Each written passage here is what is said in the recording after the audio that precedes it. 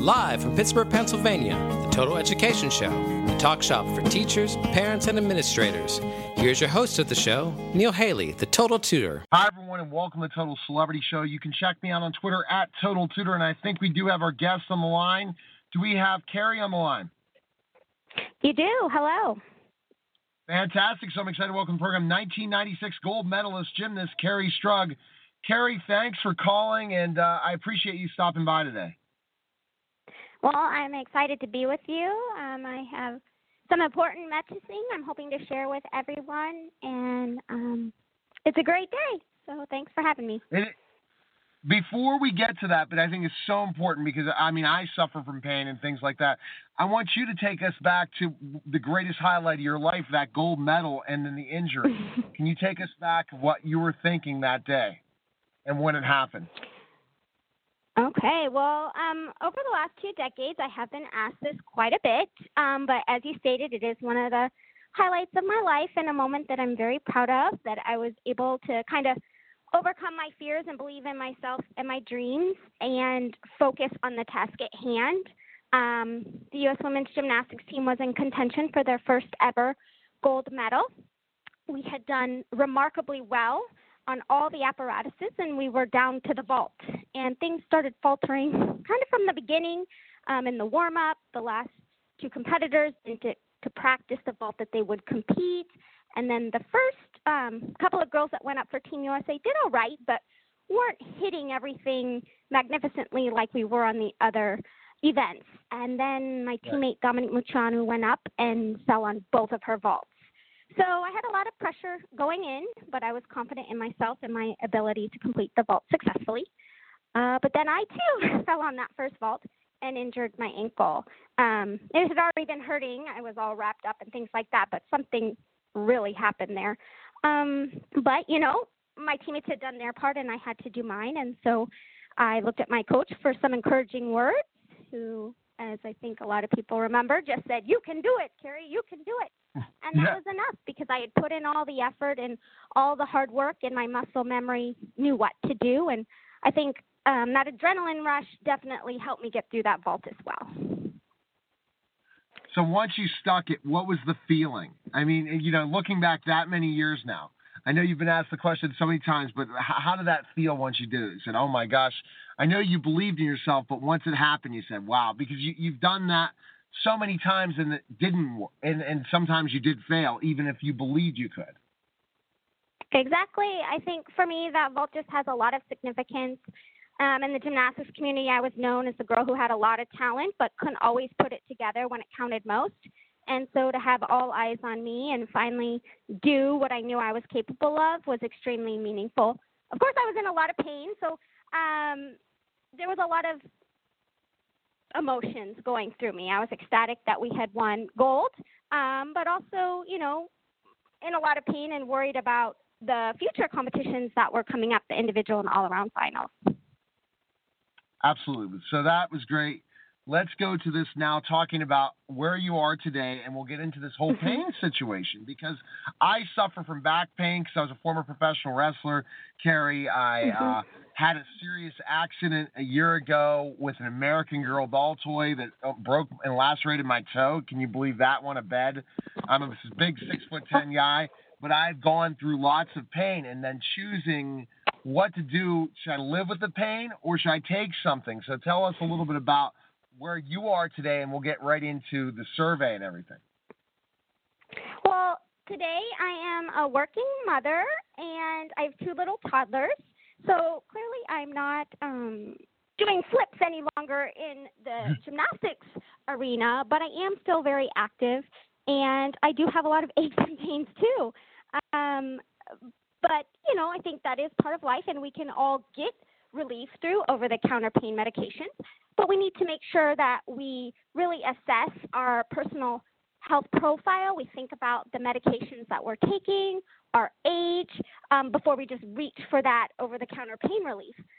Oftentimes life is very busy, and we just do what we instantaneously feel like we should do. We don't have a lot of time to sit back and research things, but our health is of utmost importance. And so I wanted to partner with McNeil and remind everybody to take a little extra time to really read that drug fact label. If you're not sure about certain things and you want to get a lot more information, you can go to getreliefresponsibly.com. Or, of course, you can always turn to your pharmacist or healthcare professional to assist you with choosing that correct over-the-counter pain reliever, because they're not interchangeable. They're not all the same. And what's right for one individual at one point in their life will change, possibly in another part of their life. Or, what's right for one person is not necessarily what's right for another. So I'm just hoping that I can spread the message that your health is of utmost importance, and I hope you'll take the time to think about the safety factors associated with over-the-counter pain relievers that assist us so much. I think so many of us have aches and pains, but that we need to, be careful with as well. Now let's look at this, Kerri, in a little bit. This is a great point you were able to make and stuff, that people just take it just to say, okay, because it's OTC, no big deal. I'll go ahead and take as many as I can. The bottle says, oh, well, I'll figure it out for myself. It causes lots of issues. And from this survey, you found out that a lot of people aren't really educating themselves. Isn't that correct? Well, I think a lot of people are thinking about how quickly that over-the-counter pain reliever will assist them and how effectively it is for them. But in addition to that, it's really important to think of safety factors such as your age, other medications that you're taking, and just your overall personal health profile. So if you have a pre-existing health condition, you really need to take a look at the active ingredients in your medication and assess things from there. Absolutely. And when you were researching and seeing and taking the survey, what was surprising to you about what you thought even about OTCs and stuff? Well, I think again,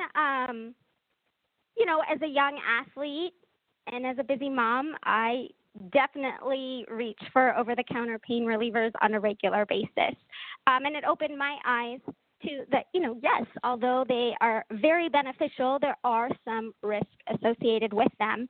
And I want to be around a long time, for my kids, and I want to be as healthy as possible. And so although I'm always in a hurry, I'm more willing now. I know it's important to, check with my pharmacist or healthcare professional, or, of course, always read and follow the drug fact label. Whether it's the first time or the 100th time, it's important that you do that, because the ingredients change, your health changes, and it's just of utmost importance to take those few extra moments. And, of course, as I indicated earlier, you can always find a lot of helpful information on the websites today, and getreliefresponsibly.com was developed with the survey in mind, and it has a lot of information that can assist everyone with safely choosing their over-the-counter pain reliever. I was blown away by these survey findings. Again, nearly half did not consider prescription medicines they were currently taking. And I think about that too. And my wife's really good about this, Kerri, that she'll go ahead and say, she'll call the pharmacist even if she's, she has to take something because, got strep throat or something else. She's a school teacher. And she'll say, can I take this with this medication? That's very important to know, because sometimes there can definitely be side effects. Yes, that's great that your wife is so conscientious, and that's why I partner with McNeil. We're just hoping to get the word out there and to educate consumers that, take the necessary precautions, make sure that you're choosing the right OTC pain reliever for you, based on your health profile, your age, the medicines you take, your healthcare conditions, and also make sure you stick to the recommended dose.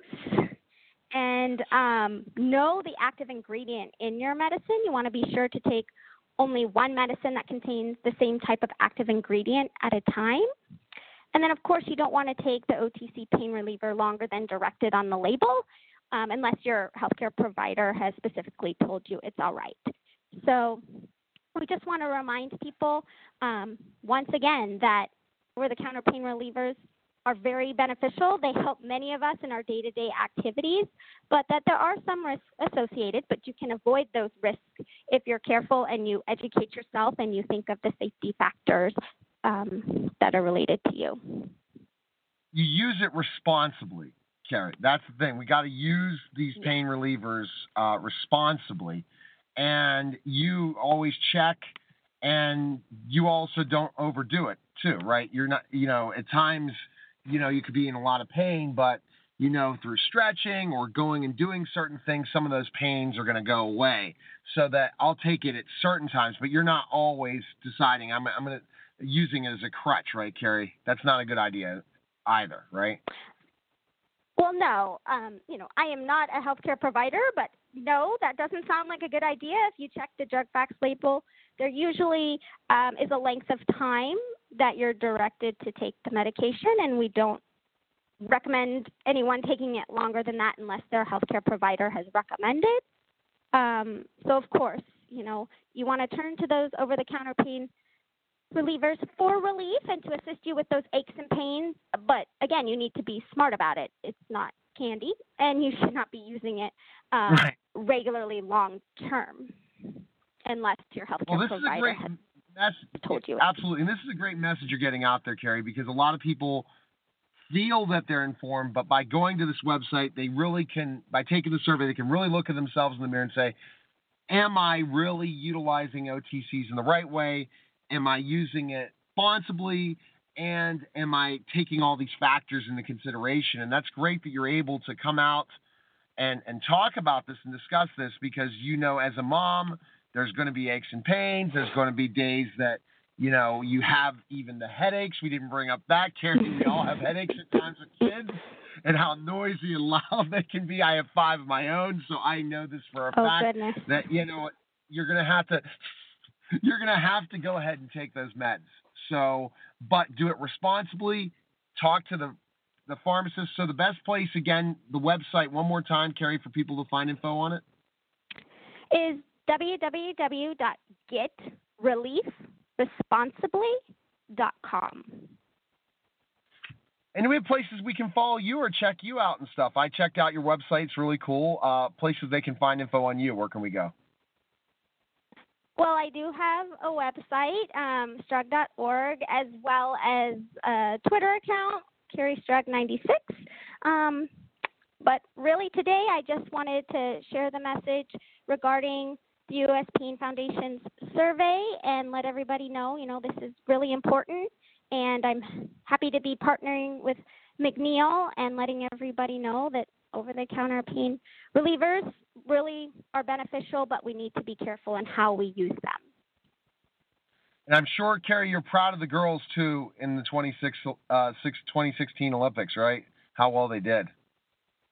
Yes, the final 5, as they called themselves, were phenomenal. They were just fabulous.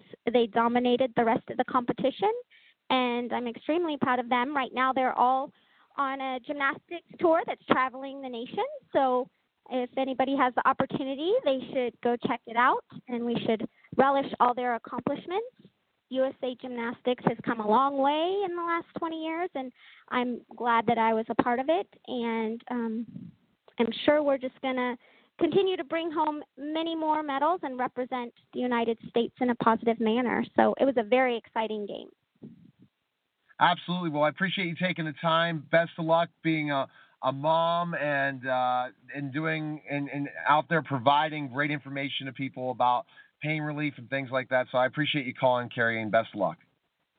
Well, thank you. Thanks again for having me, and I wish everybody the best with their lifestyles, and hope once again they'll take a second look and think about things before they reach for that over-the-counter pain reliever.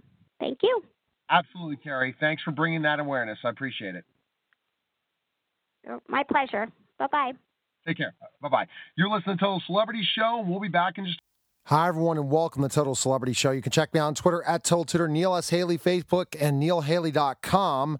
And I want to see if we have Audrey on the line. Audrey, are you on the line? We're back to the Total Celebrity Show, and I'm excited to welcome the program from NBC's Blindspot, Audrey Esparza. Audrey, thanks for calling. How are you? Hi, I'm I'm doing well. Thank you for having me. How are you? I'm excited to talk to you today because, again, Blindspot, again, a fabulous show, the second season, and I'm sure you're pumped up about the second season, aren't you? Yeah, I'm so excited. Season 1 is wonderful. It's a fantastic season. It's exciting. But I have to say that I'm in the middle of shooting episode 8 of season 2, and season 2 is a better episode. There you go. Season 2 is a better season. It's more exciting. We're diving deeper into the characters, who's good and who's bad. It's really confusing and challenging. I'm really excited for audiences to watch it. I'm very proud of the season. And what happens, again, is it's so much you're in the dark. It starts out, again, at the beginning with the main character, and you're asking yourself, why was she left in the middle of Times Square naked, and why with all these tattoos, and what's the reason? And that's what you question yourself throughout the first season, right, Audrey? Right, and that specific question is 100% answered in the first episode of season 2.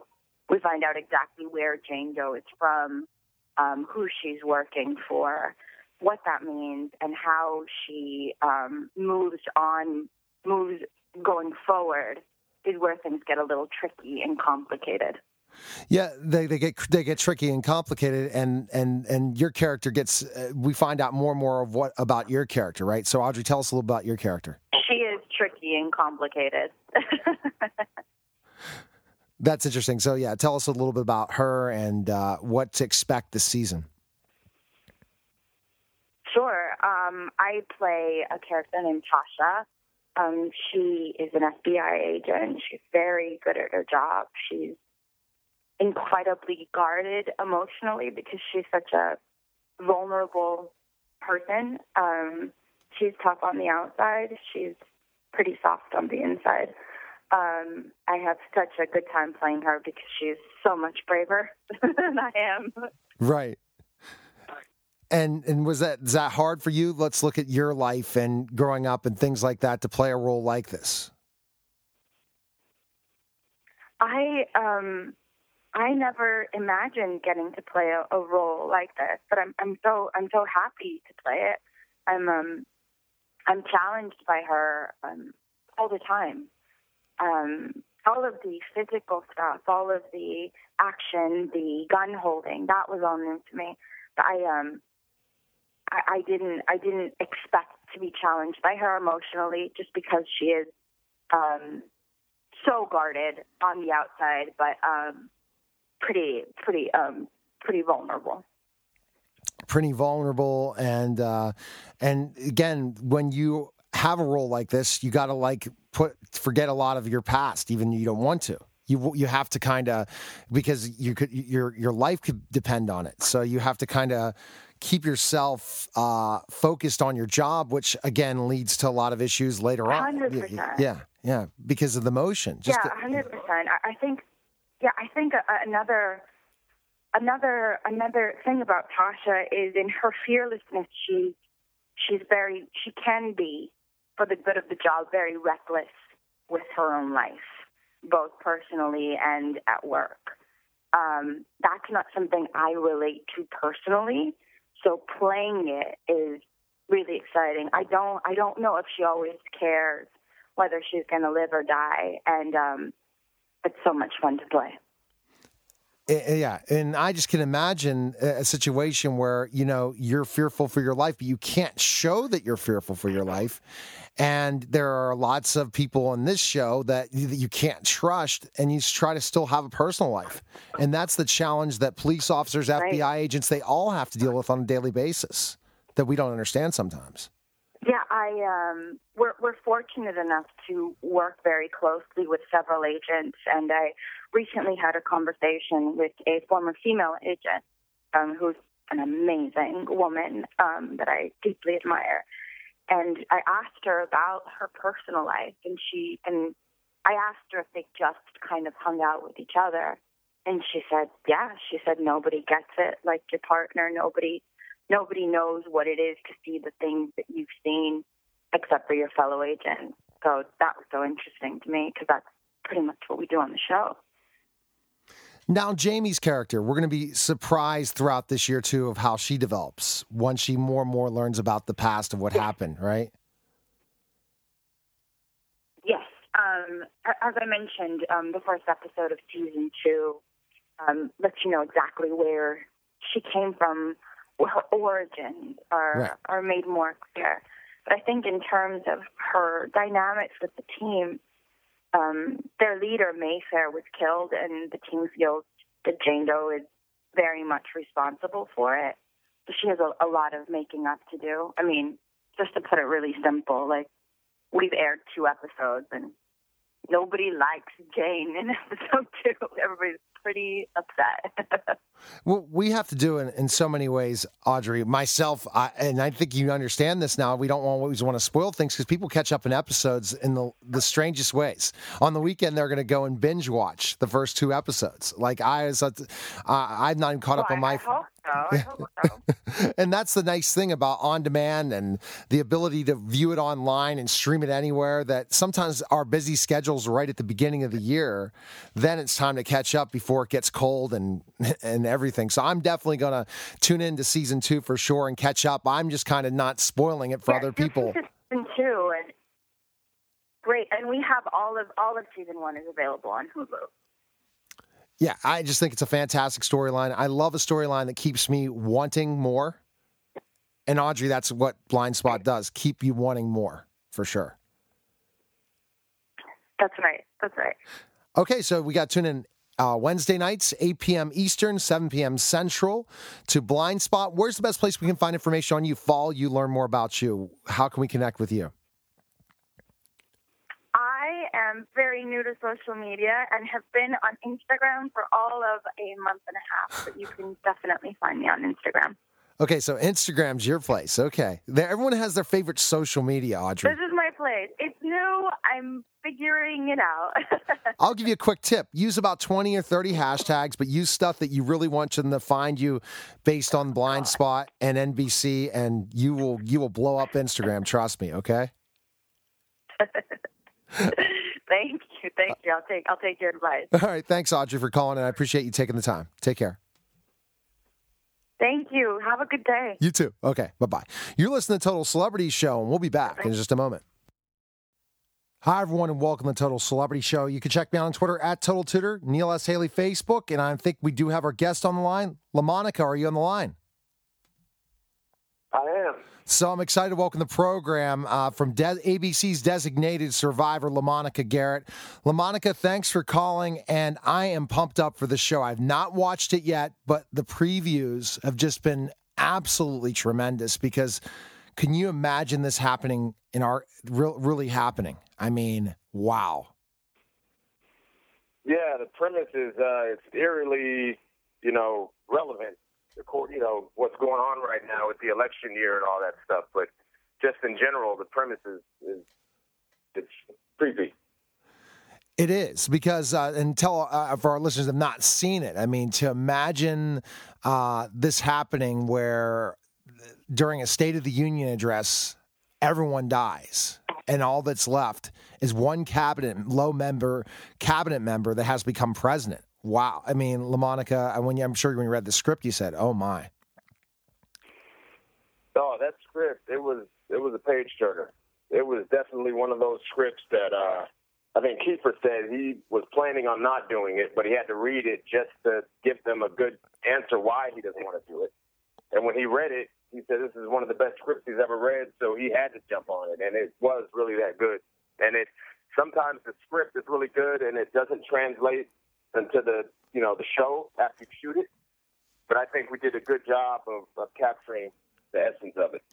And again, and to not spoil it, so people can definitely tune in to Wednesday night, 10 p.m. Eastern, to, the second show of Designated Survivor. We're going to find out specifically what's happening, who was involved, things like that. But let's talk a little about your character, LaMonica, and then we'll get into specifically enough thinking about working with Kiefer Sutherland. I mean, come on now. Look at how unbelievable his last show was. What an opportunity for you, Yeah, no, this is definitely huge, and I've been a Keeper fan since Lost Boys, and stand by like old school, A Few Good Men. So when I had the opportunity to work with him, and during the audition process, I had 3 or 4 auditions for the show, and the last audition was to read with him one-on-one, and that was kind of surreal. Right. And that went really well, and it was just, it's a great experience. So let's learn about your character in the show. Yeah, my character is Mike Ritter. He's the Secret Service agent that's assigned to the Kirkman family and pretty much the White House. And he was with this family before all this happened. So he was familiar with the children. He was familiar with what they were going through. He was always around. And when when Kiefer Sutherland, Tom Kirkman gets thrusted into that presidency role, it's like this hurricane around him. Like it all happened so fast, and everything he knew was not there anymore, and everything was changing. But my character is pretty much that anchor, that calm in the storm that he could lean on, that unwavering presence, and kind of helps him get through this subtly. So what kind of low member of the cabinet was Kiefer anyways? That just not to spoil a lot of what happened the first episode. Yeah. He was a Secretary of Housing and Urban Development. So he was at that bottom ring of the ladder. Like you're in the cabinet, but you're not really qualified. You didn't go through that grooming process to be a president. So it's kind of like an everyman ends up there. Exactly. And it just shows you again how important, and we're going to see throughout the show, how important it is to have experience being the president, right? I mean, having more experience to be a leader like that. That's definitely going to be touched upon throughout the show. Experience is everything. Right. Experience and preparation, but that experience, like you can go through school, you could know everything you need to know, but when you're put in that situation, it's different. And every situation he's going through right now is different. And even if you have experience in a situation to be a president, the situation he's in, no experience prepares you for that. So he has a double load on his shoulders. He definitely has. It's really fascinating. He definitely has a something on his shoulders because, again, think about it. Low member of the cabinet. Am I ever going to get the opportunity to be president of the United States? I was friends with the president. I got appointed. We all know those things, LaMonica, when you look at a cabinet in a lot of different ways. And now he's thrust into this. And again, it's a war. We don't know because we're not going to spoil this. People definitely got to tune in Wednesday night, 10 p.m. Eastern, to the second episode, and then catch back up on demand for sure, LaMonica. I already told my wife this is going to be one of our shows we're going to watch. Trust me. I said to her, but I have not watched it yet. That's why I'm kind of just trying to promote people tune in Wednesday, and I always catch up. I have 5 kids of my own, LaMonica. There's no way I'm ever going to catch up till the weekend. So that's why no one spoil anything. No one spoil anything for me. So your character again is keeping him grounded, protecting him and keeping him grounded, and explaining to him the importance of the role he has now. And I mean, and again, he had a lot of friends that died in this too, right? Yeah, and I think he knows the role. I think he knows the levity of what's going on. But sometimes you just need to escape. Like you just need to. Is this really happening? You know what I mean? Like it feels like a dream because it happened so fast, and his friends are gone. He has, people that he was working with that same day, they're all gone. Right. And the only people that's there pretty much is his family and me. Wow. So that it's like retooling everything. Yeah. Everything. Everything he's known is I don't want to spoil it for you, but yeah, that's the gist of it, the first episode. And it's the way the writer and creators, they did it. They had the Capitol blow up within the first 5 minutes because the show's not about that. That's the premise of it, but they got that out the way, and now it's starting to put together the pieces. They wanted to get to him picking up the pieces, and I think that was really good how they arced that. And we're going to see a lot of action too, aren't we, LaMonica? We're going to see a lot of action in this, aren't we? There's going to be some action, and it's a smart, thought-provoking show. It's a political drama, so it's extremely timely with an election year and all that. And that's one element. It has that crime drama, conspiracy thriller aspect. The whodunit and why with the FBI storyline, trying to figure out where this happened or why this happened, with Maggie Q heading that up. And I think most of all, it's a family drama. How did he keep his family together? Not just the country, but he has a family that's kind of spiraling out, and he has to keep them tight. And I think there's something for everybody. For every different genre of television you like, there's a lot of those aspects in this show. Okay, so we got everyone tuned in Wednesday night, 10 p.m. Eastern, ABC, but also LaMonica. Where can we follow you and learn more about you? Where can we go? I'm also on a show called The Last Ship. I'm on Twitter at LaMonica Garrett, Instagram LaMonica Garrett, and Facebook LaMonica Garrett. So, yeah, and Wednesday nights, Mike Ritter. Hi, and you're staying busy. Are you live tweeting at all? Are you getting involved in that at all with the live tweets during the show? I did, yeah. Yeah, I did. It was. I was in LA during the pilot, but now I'm back in Toronto, so I think we'll be live tweeting with the cast on Wednesday night. Awesome. Hopefully, we're not working. But yeah, we'll figure it out. All right, LaMonica, thanks for taking the time. Best of luck in the show and your other show as well. And people need to check you out. And I appreciate you coming on and talking about the show. All right. Thank you for having me. All right, take care. Thanks again. Okay, bye-bye. You're listening to Total Celebrity Show, and we'll be back in just a moment. Hi, everyone, and welcome to Total Celebrity Show. You can check me out on Twitter at Total Tutor, Neil S. Haley, Facebook, LinkedIn, Neil Haley, Instagram, Total Tutor, Pinterest, Neil Haley, Google+, and also on Periscope at Total Tutor. And I think we do have our guest on the line. Lorraine, are you on the line? I sure am. Good morning. Good morning. So I'm excited to welcome to the program Lorraine Toussaint of Fox TV's Rosewood. Lorraine, I can't believe it's another season. I'm sure you're pumped up about it. I'm so excited. I can't believe it. Oh yeah, we have come out of the gate strong, and it's if you love the first season, the second season is going to be even more amazing. Great art. My character has just lost her mind this season. I'm having so much fun with this storyline. Well, and let's go a little bit more into the storyline. Last time we chatted, we just learned a little bit about the show and everything, but more about your storyline. Well, this year, Donna Rosewood, I'd say the matriarch of this family, she's become involved with someone in prison, and she's involved with this extraordinary case of someone that came to her attention in prison where she has literally dropped everything, is about to spend her own money on this person's case. It is going to rip the entire family apart. She brings her family into helping her solve this case, and it's a very, very interesting case on a forensic level, but also on it takes its toll on the Rosewood family. Donna lost her mind this season. and you like these kind of characters, don't you, Lorraine? Playing these kind of characters.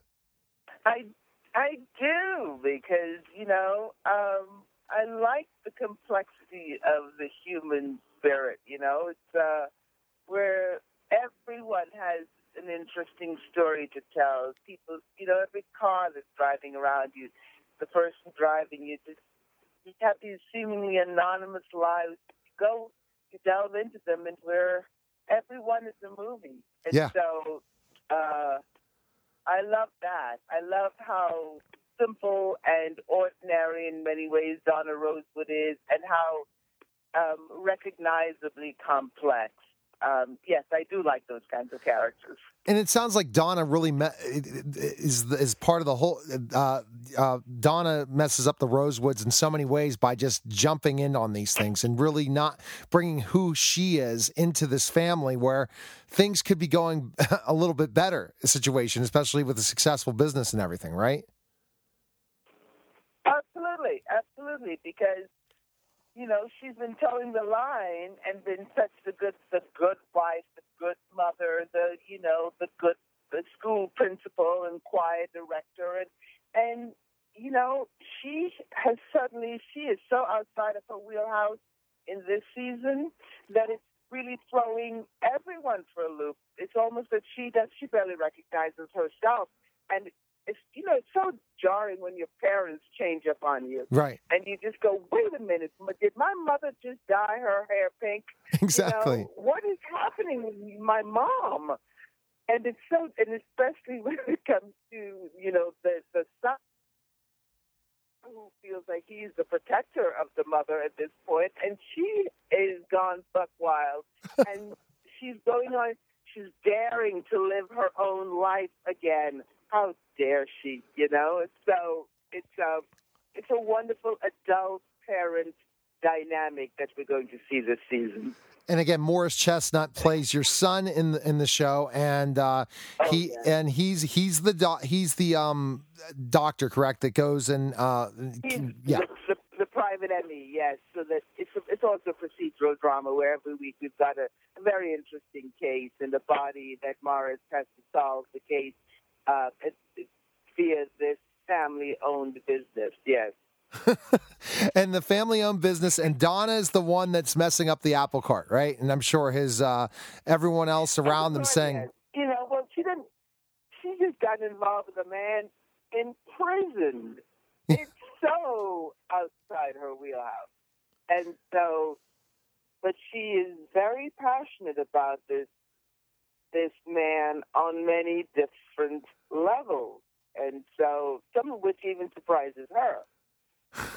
Well, it's gonna be it's a fun ride this season for me. Yeah. So tell me, because when we were chatting last year, and we could more talk about specifically the fans and how now with the second season, how everyone's getting used to, okay, Rosewood's coming up, and what's going to happen next with Donna, the connection with your fans and stuff. Now, tell us a little bit about that. It's wonderful. On hiatus as I was traveling, up until this hiatus, I was mostly being recognized for some of my other work, including Orange, which Netflix came on the scene and made such a huge splash. But suddenly, this summer, as I was moving around and traveling around, more and more and more people were coming up to say how much they loved Rosewood. That's loved great. Me on Rosewood. And so it was a really terrific indicator of that the show has caught on, and we have a wonderful fan base now. Well, also people need to know that they got to like Rosewood on Fox. On Facebook, because again, there's such great updates, Lorraine, all the time of what's going on with Rosewood on Facebook. They have a very good social media following and interaction. I always am seeing them pop up with new things that are happening with the show. So kudos to Fox and what they've done with the Rosewood. We often live tweet when while the shows are on, which is very, very fun. So you're really getting log on and we live tweeting. You're loving that, right? That's something really, really new for you in a way because of how this business has changed and how social media is a 24/7, 7 days a week thing. Oh yeah, I'm one of those people because I'm of a different generation. I'm a technological immigrant. Right. Green card, barely carrying my green card. And so, yes, we've all had tutorials, and once I get the hang of it, it's kind of fun interacting with folks. While it's a little skitsy, it's a little weird, watching myself and talking to people about watching myself, especially because I don't watch myself. So it's interesting. It's kind of fun. It's fun. I like to do it. I had friends that were on a TLC show, and I was live tweeting with them, and it was so much fun. I was getting in the interaction to help facilitate the conversation, and it was so funny, Lorraine. It's just like you see all these notifications coming here, and I feel for people because, again, at least people have opinions, and they want. There's a back and forth live chat going on about what they're seeing. Everything from what am I wearing? So what Pippi's wearing? How fine Morris is? They comment on things that it's so listen, I've been in this business a long time, and watching how immediate this work has become. It used to be so remote, and it's happening in the moment. I mean, it's happening in the moment while we're shooting it sometimes. We're periscoping and we're doing all sorts of things. The kids are doing it on set. We are far more accessible than we've ever been before. Well, that's fantastic. Again, people can live tweet tonight, 8 p.m. Eastern, on Fox season premiere. So I'm glad you're giving us some clues of what's going to happen with Donna. I'm glad you gave us some clues of what's happening with Donna, but best place we can find information on you, Lorraine, follow you on Twitter, all those places, tell us so that we can live tweet tonight, for sure. Absolutely. We're going to be live tweeting tonight. And so look for it, LP Toussaint, that's my handle, and at Rosewood, #Rosewood. So we're going to be all over the place tonight. Okay, look forward to it, and best of luck with the year and season. And I know that it's great that you guys are really interacting with the fans, because the fans make the show. The shows don't leave if the fans are with it, for sure. The fans absolutely make the show. We're so grateful. We're such loyal fans. So they've been waiting all summer, and here we are. Well, Lorraine, thanks for calling. Best of luck, and update me with anything else that goes on with you. Feel free to come back on. So thanks again for calling. I sure will. Take care. Bye-bye. You're listening to Total Celebrities Show, and we'll be back in just a moment. Hi, everyone, and welcome to the Total Celebrity Show. You can check me out on Twitter @Total Tutor, Neil S. Haley, Facebook, LinkedIn, Neil Haley, Instagram, Total Tutor, Pinterest, Neil Haley, and Google+, and also on Periscope @Total Tutor. I'm excited to welcome the program from VICELAND's Weediquetteâ, Krishna Andavolu. Krishna, thanks for calling, and how are you? I'm doing great. Thanks for having me on. Yeah, now, Krishna, let's go right into specifically enough how you were approached for this show and what the experience of this documentary is. Again, it's on 10 p.m. Eastern, Wednesdays on VICELAND, but kind of go into the story of marijuana and how you were chosen to be part of this documentary. Yeah, I mean, I think we're living through a time of monumental change for the way that marijuana is perceived and understood by our culture. Not only is it becoming more legal in more states, but it's also being thought of and understood as a medicine for certain ailments, as a multi-billion-dollar industry, as, something that came out of the shadows and now is something that is in the light. And I think our approach, we're a documentary series. We follow characters who basically have a relationship to weed in some fashion that the stakes are really high. It's either life or death because it's a medicine. It's either, they're going to make it or not by putting it all on the line for a business. What we're doing is kind of looking at the story by story, chronicling this time of great change. And doing it from kind of an insider's perspective. We're not coming at weed and being giggle, pot, pot is funny, Cheech and Chong. We're saying, listen, pot is part of people's lives. It's part of my life. It's part of a lot of people I know who I work with lives. It exists. And in the same way that people have a glass of wine, people will smoke a joint. So rather than coming at it from a standpoint of snickering derision, we try to come at it from a standpoint of compassion, of understanding, of trying to be curious about how our country is changing as a result of marijuana being legalized. Now, see, let's and I completely understand. I'm getting more and more educated by marijuana advocates coming on the show, and then I'm saying, oh, man, you're right about this. I never thought of it like this. And, we talk about, the stories, again, I was checking out some of them on YouTube. I mean, let's look at PTSD, Krishna. Oh, my gosh. The suffering they're going through, if this can help aid them in any way so that they don't suffer so badly with PTSD, that's fantastic compared to these psychiatric drugs that could make them commit suicide. I mean, that's the difference. Yeah. Yeah, and it's, I think what that story pointed out to me, not only the just ravaging effects of war can have on people for their whole lives, is that how backwards the system of testing marijuana is. Right. The system of, the way that the institution, the way that you can study weed on a clinical level is so backwards. It's only you can only really do it if you're trying to show that it is bad. So if you're exploring its benefits, it's harder to do that than it is to test for like meth, to research meth. So it's like there are barriers to just understanding, and those barriers are based on old stigmas. And when you see people suffering, when you see veterans, people who like literally put their life on the line for like our freedoms that we enjoy, they can't be privy to potential benefits because of our backwards system. And the crisis is pretty great, right? Like the stat that is always sort of thrown around that's really depressing is that 22 veterans a day commit suicide. So every day that there is a holdup on seeing if pot can actually help is another day that 22 vets are dying.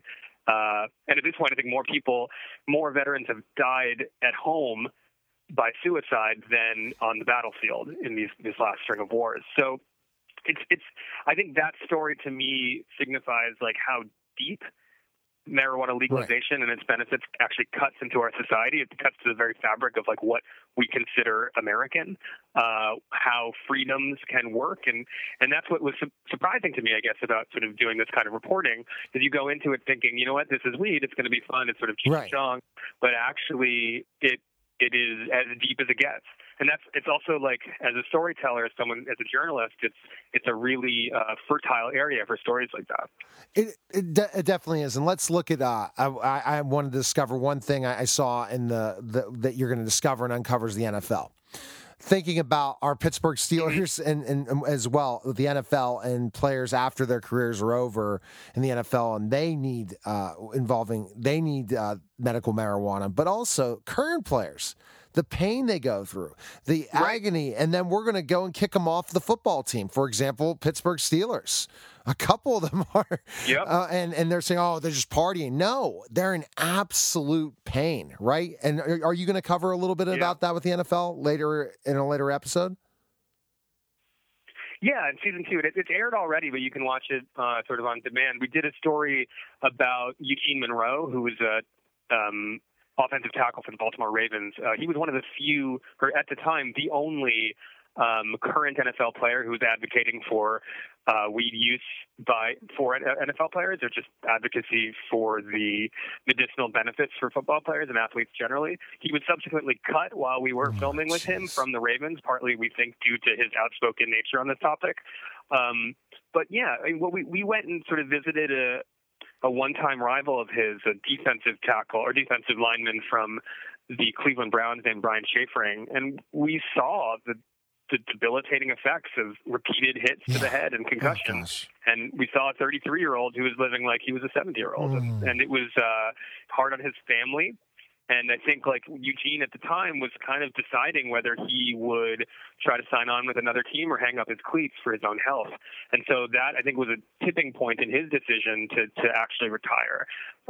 There's sort of like the best kept secret in the NFL is that half the players are smoking weed all the time. Yeah. And they do it, sure, to have fun because they're young, successful athletes and they deserve to party if they want to, but also for the pain. And I think like there is a good deal of emerging anecdotal and now preclinical evidence that pot can have great effects for chronic pain and better benefits in the long term than opiates. And you see how sort of like our over-reliance on opiates for chronic pain is cashing out into a nationwide epidemic of overdoses and addiction.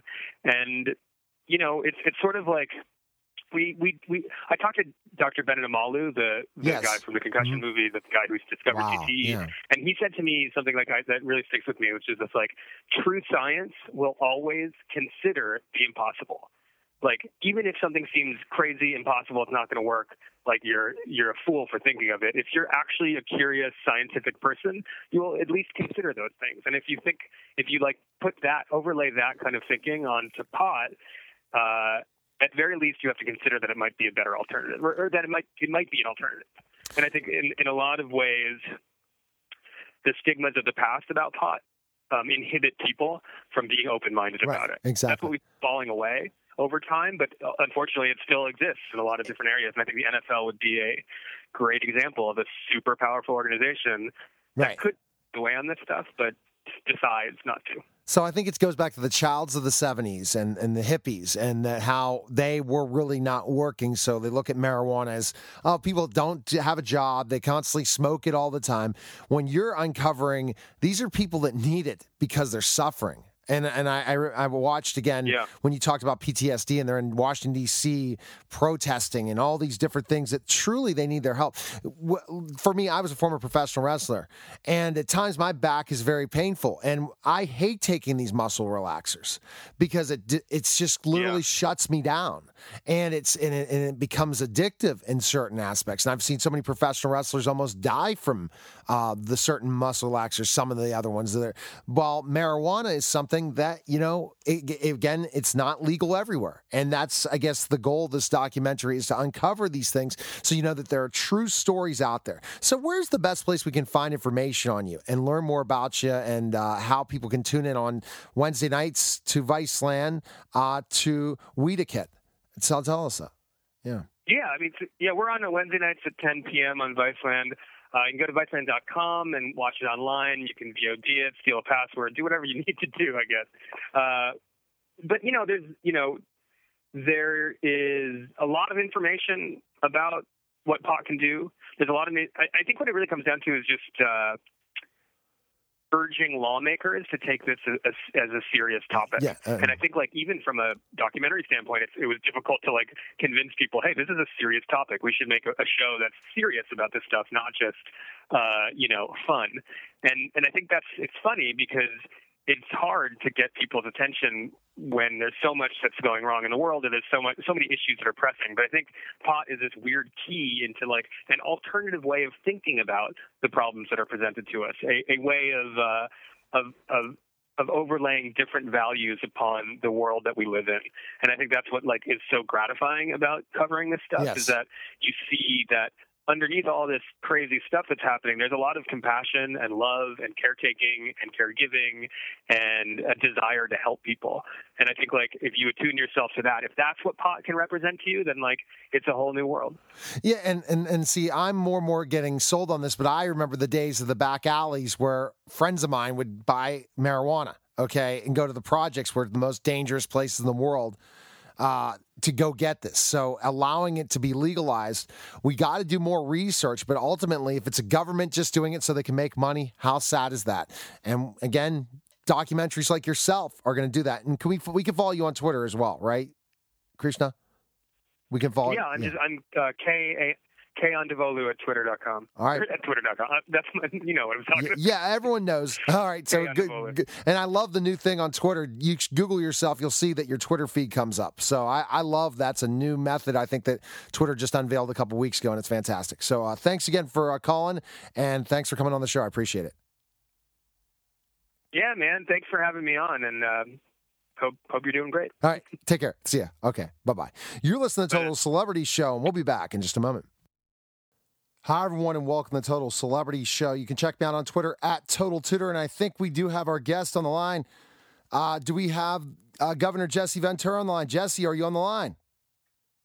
Yes, I am. Hi, Neil. Hi, I'm so excited to welcome the program, New York Times bestselling author Jesse Ventura. And Jesse, I'm telling you, this book, I am going to have an interesting conversation with you because I'm sold on some of this, but not some others not. Again, Jesse Ventura's Marijuana Manifesto. He's written, and Jesse, you pretty much want marijuana to be legalized everywhere, right? Does it sound like that to me? Yeah, absolutely. Let me explain. If it wasn't for marijuana right now, my quality of life would be gone. It was gone completely. Someone very close to me developed an epileptic seizure disorder and was having horrible seizures up to 3 to 4 times a week. Wow. This person was put on 4 different pharmaceutical medicines. None of them worked. All had horrible side effects. The person went to Colorado, got medical marijuana, and has been seizure-free now for over 2.5 years and is taking no pharmaceuticals whatsoever. And marijuana was the savior to this person's health. Read Steve Cuppy's intro. He had non-operable adrenal cancer and was given a 5-year death sentence 35 years ago. He's still alive today, and it's attributed completely to marijuana. So, do you think that we should legalize medical marijuana? I mean, it should be medical marijuana? We should legalize all marijuana. All marijuana. There's no difference. The whole plant is... Let me give it to you this way, okay? George Washington, Thomas Jefferson, and Ben Franklin would all be raided by the DEA today. They would be arrested, and they'd be doing 10 to 12 years in federal prison as drug dealers today. Marijuana was the economic backbone of this country for the first 160 years. The British, during the colony days, actually ordered the colonists to grow it because they didn't have enough room over in Britain to grow it. You could actually barter trade it in lieu of money. So what went wrong? Our country was phenomenal, growing back then, was achieving economic success. And then along came the 1930s with William Randolph Hearst, who wanted to corner the market on paper. By the way, the Constitution, the Bill of Rights, and Betsy Ross's flag are all made out of marijuana. That it was the dominant force of America back then? It was.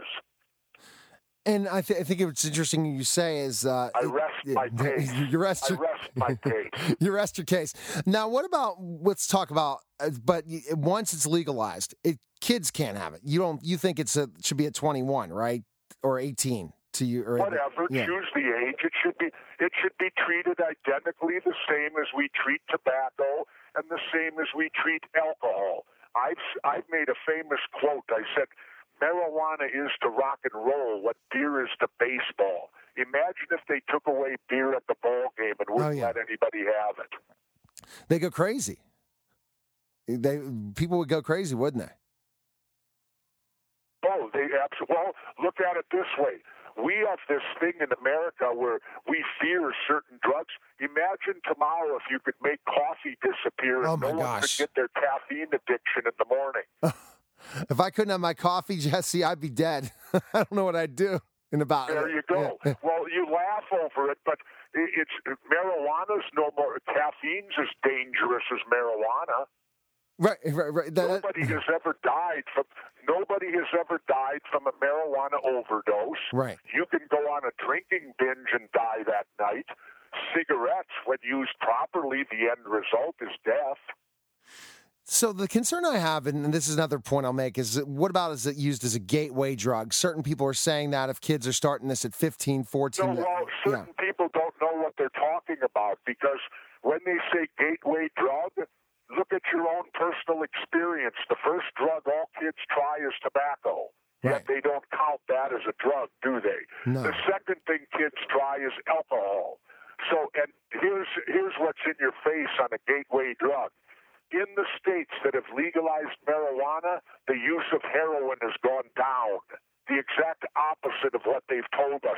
It will work against post-traumatic stress. It's helped soldiers. Wow. It'll work the head injuries in the NFL, the head traumas. Yes. Marijuana will help that also. All known by the Cannabis University over in Israel.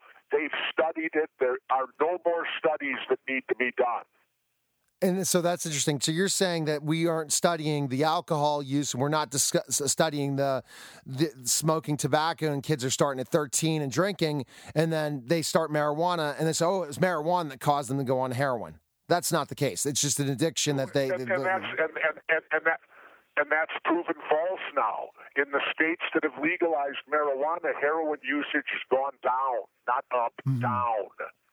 You know, many people would give it. I mean, look at all the soldiers we're sending to these immoral wars over in the Middle East now, and they're all coming home. And they have post-traumatic stress from combat. And marijuana's been proved to help them, but yet the government won't let them have it because this is a bigger issue than that. This is an issue that could stand up of us telling our government we're the boss. Because over 50% of Americans want it fully legalized now, and the only thing standing in the way is the lobbyists from pharma and alcohol and the government. The government's telling us they're being our parent here. Right. And it's time for us to step forward and say, no. We're the boss. You work for us. We want marijuana legalized. It will help the economy. It'll create jobs, clothing, biodiesel fuel. Do I need to go on? And then a big thing, Jesse's California, right? That's coming up for a vote for legalization throughout California, right? I don't know. I guess it is. They tell me it is. But we have to wait and see, right? If it's going to happen or not. Well, no. But the point is that all the states are going to do it